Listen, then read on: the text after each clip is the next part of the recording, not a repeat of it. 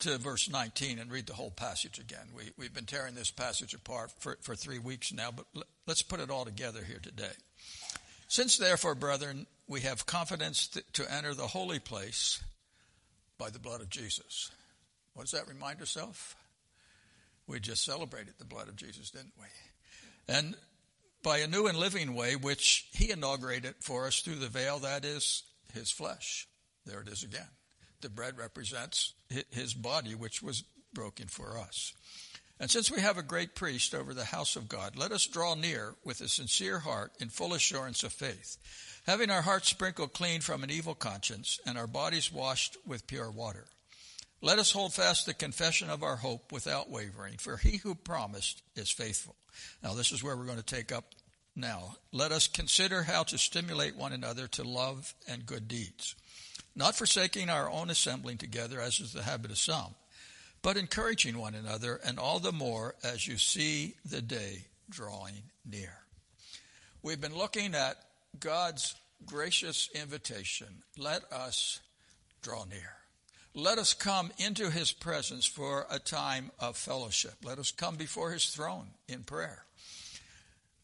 We saw God's part. He gave his blood. Christ gave his body for us. He gave his blessing in the form of being a high priest for us. He has done everything necessary for us to have fellowship with God. It has been accomplished through him. Our part, as we saw last week, is simply to come in faith. Come with a pure heart, our bodies washed with the water of the word. Come with that sense of hope and anticipation, because we are coming into the presence of the King of Kings and the Lord of Lords. And I realize as we look around the world today, there's not a whole lot of hope out there. But for you and I, there's a tremendous hope. Our opening song, we sang about that hope. And we have a glorious future to look forward to. Let us come, not discouraged by what may be touching our lives today. Let us come with an element of hope as we rest in him. Then we move on into verses 24 and 25, where we are reminded that we are, if we come into his presence, we have a responsibility then to love one another, to reach out to one another. 1 Corinthians 13 says, now abideth faith. We looked at that. Hope. And then that leads right into now abides love. And that is basically the thrust of these last two verses. We are to love one another. As I think of, we sang about the day, glorious day we're going to be with Christ and so forth. Peter raises a question in 2 Peter chapter 3, verse 11, after revealing what some of the events that are going to happen as we approach the end of this age. He asks the question, what manner of men, what manner of women ought we to be? If we truly believe that Jesus Christ is coming again, if we are looking forward in hope to being in his presence, then I believe we will love one another. In 1 John chapter 4, beginning in verse 19, he speaks of the fact that we love. Why? Because he first loved us. If we've accepted his love, if we are rejoicing in that love, then we have that responsibility to love one another. Romans chapter 5, verse 15 speaks of the fact that his love has been poured out in our hearts. The picture, the word picture that he gives there is, in a sense, we are a channel of that love. He pours it into our hearts so that he can touch somebody else through us. That love is not to go into a reservoir. It's to be through a pipeline to reach those that desperately need to see the love of Christ. And so he begins with, let us consider. Well, we're going to look at three thoughts in your notes today, but before we do, that little word consider means to give a careful thought to spend some time meditating and thinking about and considering what is it that God is saying to us through his word. And how is it that he wants us to be the instrument of his love to others? This is important. It's an outgrowth of his love for us. 1 John 3:16 stresses the fact that how can we say we love God, whom we can't see, if we don't love our brother, who we can see? We need to work that love out in a practical way. And this is seen throughout Scripture. Isaiah chapter 6, remember? Isaiah was in the temple praying, seeking God. God drew near. And they had that time of fellowship together. Isaiah falls on his face before the Lord. And the Lord, at the end of that, says, whom shall I send? Who will go for us?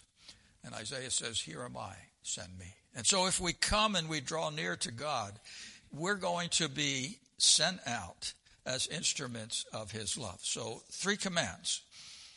The first one, and I'm using the King James Version on this because some of you use the King James Version, and if you're not careful, you're going to misinterpret that particular word that's used there. The King James Version says, let us provoke one another.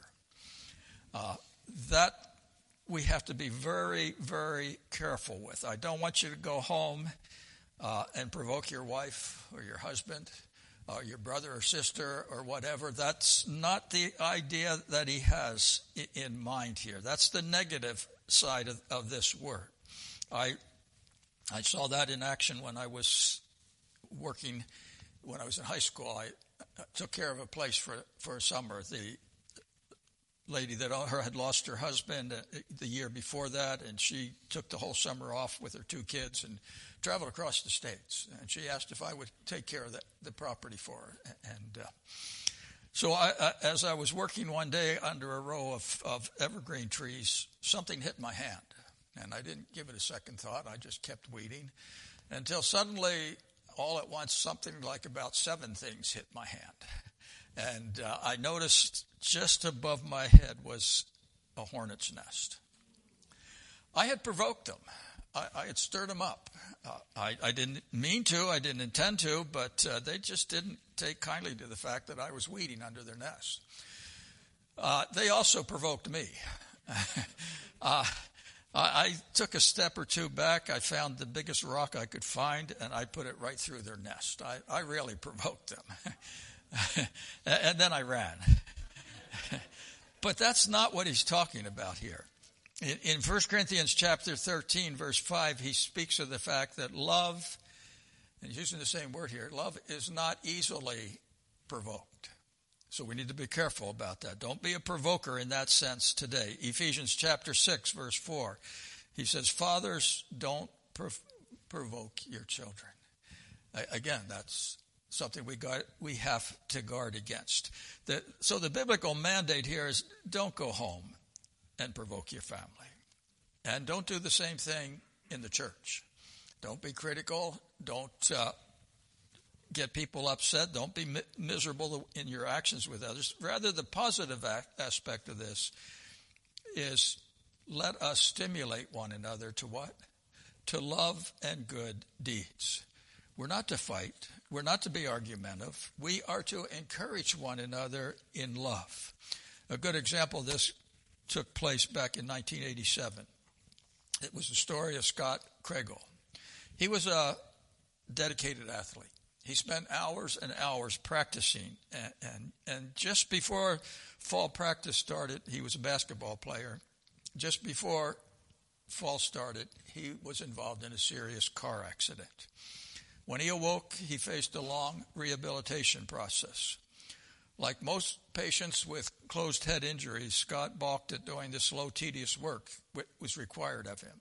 Things like trying to string beads on a string. What high school junior would enjoy doing that?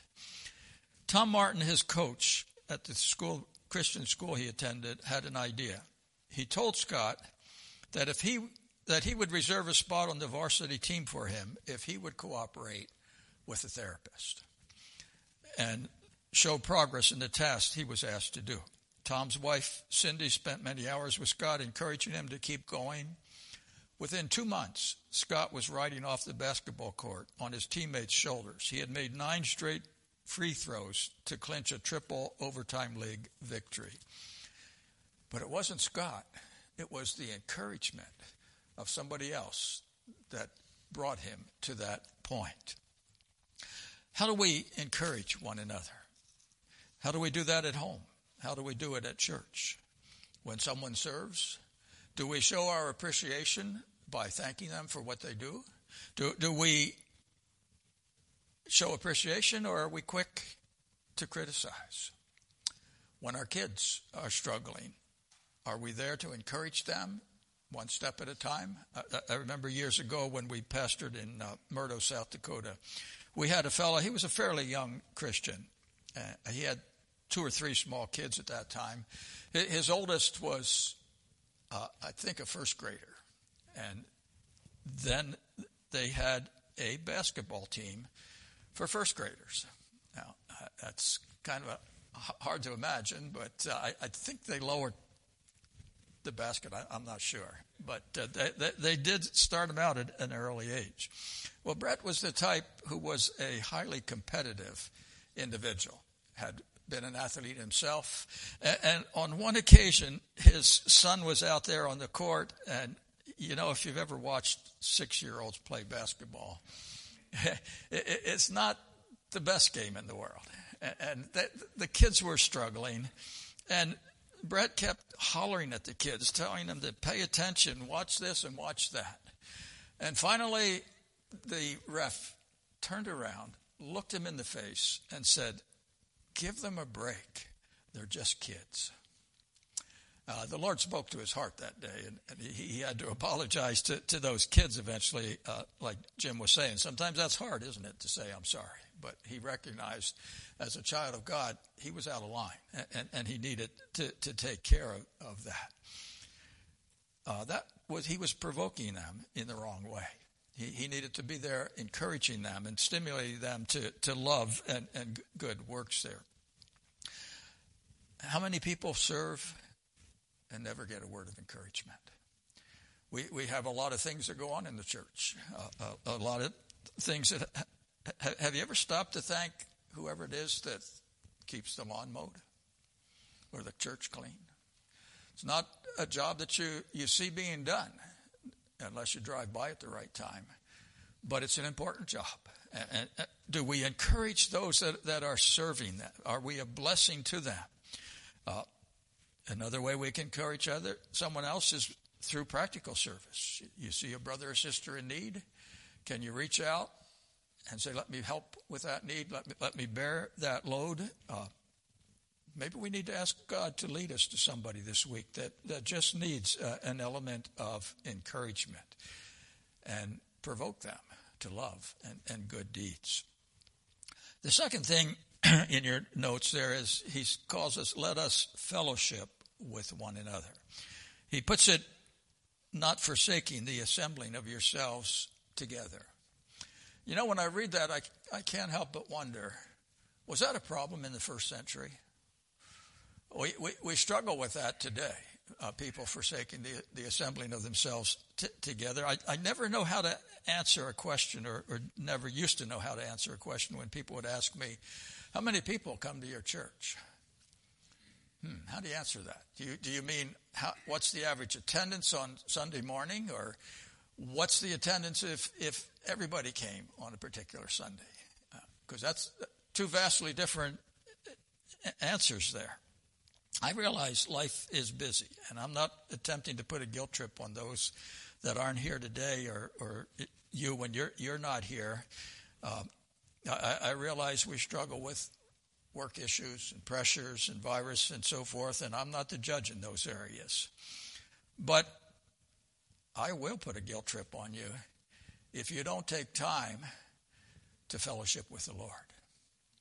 Well, you may not always be able to gather together, but I think every one of us can carve out some time through the day to fellowship with him. He said, "Let us draw near." Do we take the time to fellowship with him? The problem we face so often is when life gets busy and hectic, we neglect our fellowship with the Lord.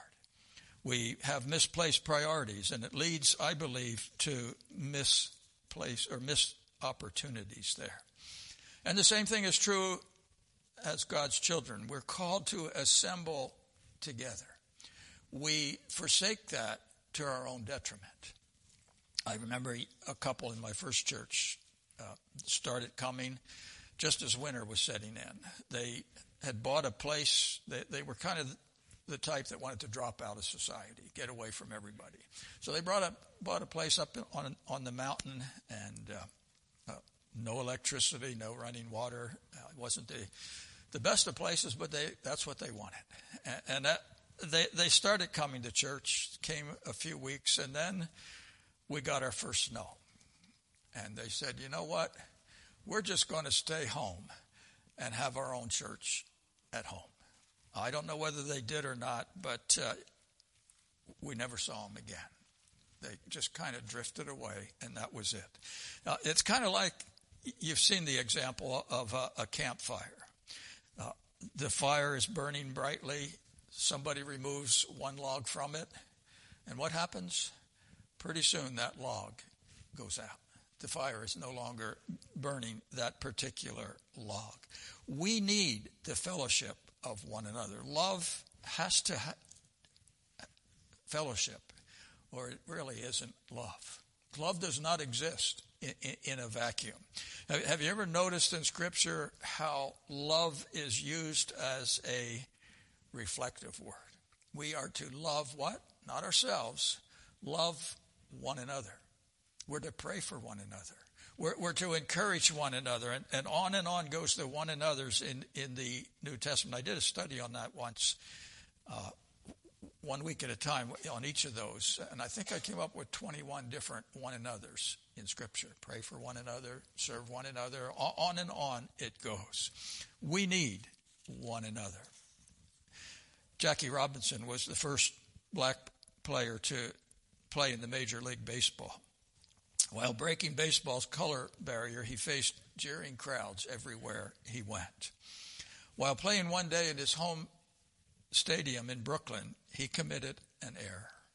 And the crowd started booing and jeering and laughing at him. He stood at second base, humiliated.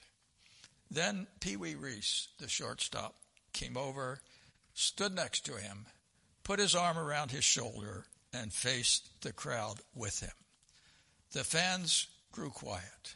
Later, Jackie said, that arm saved my career. He stepped in, he encouraged, he was all alone, and somebody needed to come and put a loving arm around him. Maybe you're struggling today. Maybe you have failed in some area.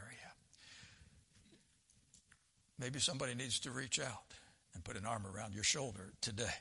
And as you think about that, you can be the instrument that God uses to touch somebody else's heart.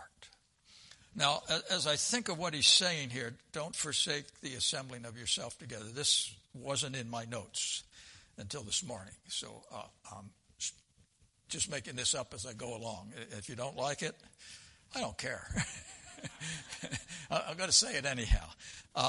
We're living in a time when we're faced with government restrictions on assembling together and so forth. Some states, they can no longer assemble together.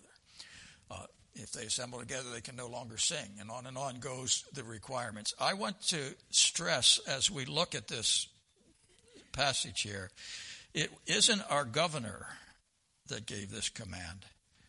It's God. God said, don't forsake the assembling of yourselves. And I have just happened to believe that God's word trumps our government. That God, if he called us to assemble, incidentally, the church is called the assembly. You can't assemble by yourself. It demands more than one. Jesus, in speaking of this in Matthew 18, said, where 2 or 3 are gathered together in my name, there I am in the midst. And so I think as we face the uncertainty of the time in which we're living, it is important for us to assemble while we can. If that right is taken away from us, we may have to assemble in secret as they do in China and different places. But it is important that we follow God's command, not man's. You may need to find a way to connect. Dan is starting a prayer meeting. I think several people need to connect with Dan. We need those small groups where the board has been bouncing around ideas of other small groups and so forth. We need one another, especially as we face the time in which we're living. We need to connect. We need to fellowship. One way or another, we need to find ways to do that. Don't forsake that, he said. Don't cave into the pressure of the enemy. We need to forsake. We need to assemble together. And we do that to reach out to one another, to encourage one another to love and good deeds. Don't assemble just with the idea of what's in it for me. People say, well, I didn't get anything out of it, so I'm not going to church next week. That's not the reason for church. I had a lady that every time we proposed a new program or something in the church, she would raise her hand and say, what's in it for me? And she loved the Lord, but she just, for years, couldn't seem to get beyond the fact that, hey, my needs are the most important. Praise the Lord, she eventually learned. And she was drawn into it. We started a Christian school. She was an older lady. She was actually from Holland, had come over at the end of World War II and found a career here, had never married, had no family here. The church was her only family. And eventually she learned that there's joy in serving. And as she found her niche, an opportunity where she had, it was almost funny to watch her. We started a Christian school, and she didn't have any kids. She didn't know whether she wanted to support a Christian school or not. I mean, what am I going to get out of that? And then one day we needed somebody to come and just listen to some of the kids as they read their work, said their memory work, and so forth. And Alice said, I think I could do that. And from that moment on, she was a changed person. She began to interact with the kids. It made an impact on her life. She found there is joy in serving, joy in following, reaching out to somebody else. I think the question we need to ask is not what's in it for me, but what would you have me to do? All of us have gifts. 1 Peter chapter 4, verse 10 speaks of the fact that God gave gifts, and he mentions there that he gave gifts to every single one of us. If he gave us a spiritual gift, guess what? You're expected to use it. Use it in serving one another. That's what he's saying there in that particular passage. We're all gifted. Haven't sung it for a while, but I think some of you know that song, Make Me a Blessing. It's good. Not just a good song to sing. I think it's a good prayer to pray.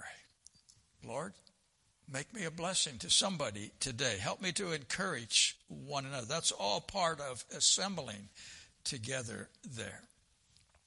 And now I'm done that. I lost. Oh, okay. I'm still in my notes. Okay. The third thing he said here is let us do what? Let us exhort one another. The word that he uses to exhort literally means let us encourage one another. That exhortation is to be positive. We are to encourage one another to grow. We are to encourage one another to become all they can be in Christ. The three thoughts are interconnected there. We stimulate, we provoke one another to love. We assemble together as a means of expressing that love. And then we encourage one another. And notice the reason why. His return is coming. He's coming again. And as I thought about that this week, I thought of 2 Timothy chapter 3. He opens it up by saying, in the last days, difficult times will come. Have you experienced any of that recently? Difficult times? Take some time this week and read verses 1 through 5 of that chapter, 2 Timothy 3, 1 through 5. It will give you an idea of what we are facing. We're just beginning to see, I believe, the beginning of difficult days. will get progressively worse as time goes on. As we approach the end of this age, as we approach the day when Jesus Christ is going to say it's time, you're going to hear the trumpet, the voice of God, the trumpet of the archangel and so forth there. As we approach that day, we need one another. We need to be encouraging one another. We need to be supporting one another. We need to be there for one another. And we might as well learn to get along with one another, because guess what? We're going to spend eternity together. And so why not start that process today? Is there someone that you know today that needs encouragement? Is there someone you know that you can be a blessing to? Jesus Christ is coming again. This may be your last opportunity to do that. You need to reach out and be the instrument of God's love in that situation. Years ago, there was a young lady by the name of Linda that was traveling alone on the Alaskan highway. It was rutted and rugged at that time. She was going from Alberta to the Yukon to take up a position as a school teacher there. And I know how bad that road can be. My wife and I traveled it many times. It's supposedly all paved now, but I still remember leaving Fort St. John, and there's a big sign somebody put up on it. Choose your rut carefully. You'll be in it for the next 300 miles. And there was an element of truth in that. If it had been raining, it was mud. If it was snow, it was almost impossible, but you could get over it. But you were looking at that time, 1,200 miles of gravel road or muddy road or whatever there. It was not a fun trip. She was making that trip, and the first evening she found a room in the mountains near a summit and asked for a 5 a.m. wake-up call so she could get an early start. She couldn't understand why the clerk looked at her surprised at that request. But as she woke up and looked out the window, she realized why he had acted that way. The whole mountain was shrouded with fog. Not wanting to look foolish or admit she made a mistake, she got up, went to breakfast, and there were only 2 truckers in the restaurant where she was. They invited her to join them for breakfast. The place was small, so she felt obligated to sit down at the same table with them, and they said, "Where are you headed?" She said, "Whitehorse." He looked out the window and he said, "In that little Civic?" He said, "No way you're going to make that. The pass is dangerous in weather like this." "Well," she said, "I'm determined to try." She wouldn't listen to their reasons. Finally, one of the truckers looked at the other one and he said, "I guess we're just going to have to hug her." And she kind of backed off and said, "There's no way I'm going to let you touch me." He chuckled and said, "That's not what we mean. We're going to put 1 truck in front of you and 1 truck behind you. We're going to hug you over the mountain pass." And that's what happened. All that morning, all she could see was 2 little red dots in front of her, the taillights of the truck in front of her. In her mirror, a ways back, she could see the headlights reflected through the fog. They saw her safely over that pass and eventually to her destination. As you think of that today, do you know somebody that needs a hug? Now, I realize we're in the midst of a pandemic, and I'm not talking necessarily about a physical hug. I don't care whether you do that or not. I struggle with those passages where he says, "Greet one another with a holy kiss." That's not my style. But I think we can all find somebody that needs a hug. Not a physical hug, but an encouragement, a helping hand, something going on in their life. Maybe it's just they need just somebody to say, "Let's have a cup of coffee together and sit down and listen to what's on their heart." Maybe it's reaching out in a practical way. I want you today, if you're serious about drawing near to God, I want you to stop this morning and quietly ask the Lord to show you somebody you can be a blessing to this week in a practical way. Not just go away thinking, well, I didn't get anything out of that. No, I want you to stop and pray and ask God to show you one way, one person in our fellowship, or maybe in your neighborhood, maybe somebody doesn't even know the Lord. It doesn't make any difference who it is. Ask God to put that person on your heart, and this week find some way to hug them, to be the Lord's arms that reach out and touch that individual, to encourage them and to stimulate them to love and good deeds as well. Let's get practical about that old song, Make Me a Blessing. Let's stop today and say, Lord, I want to be that blessing. Show me somebody that I can be a blessing to this week. Let's pray.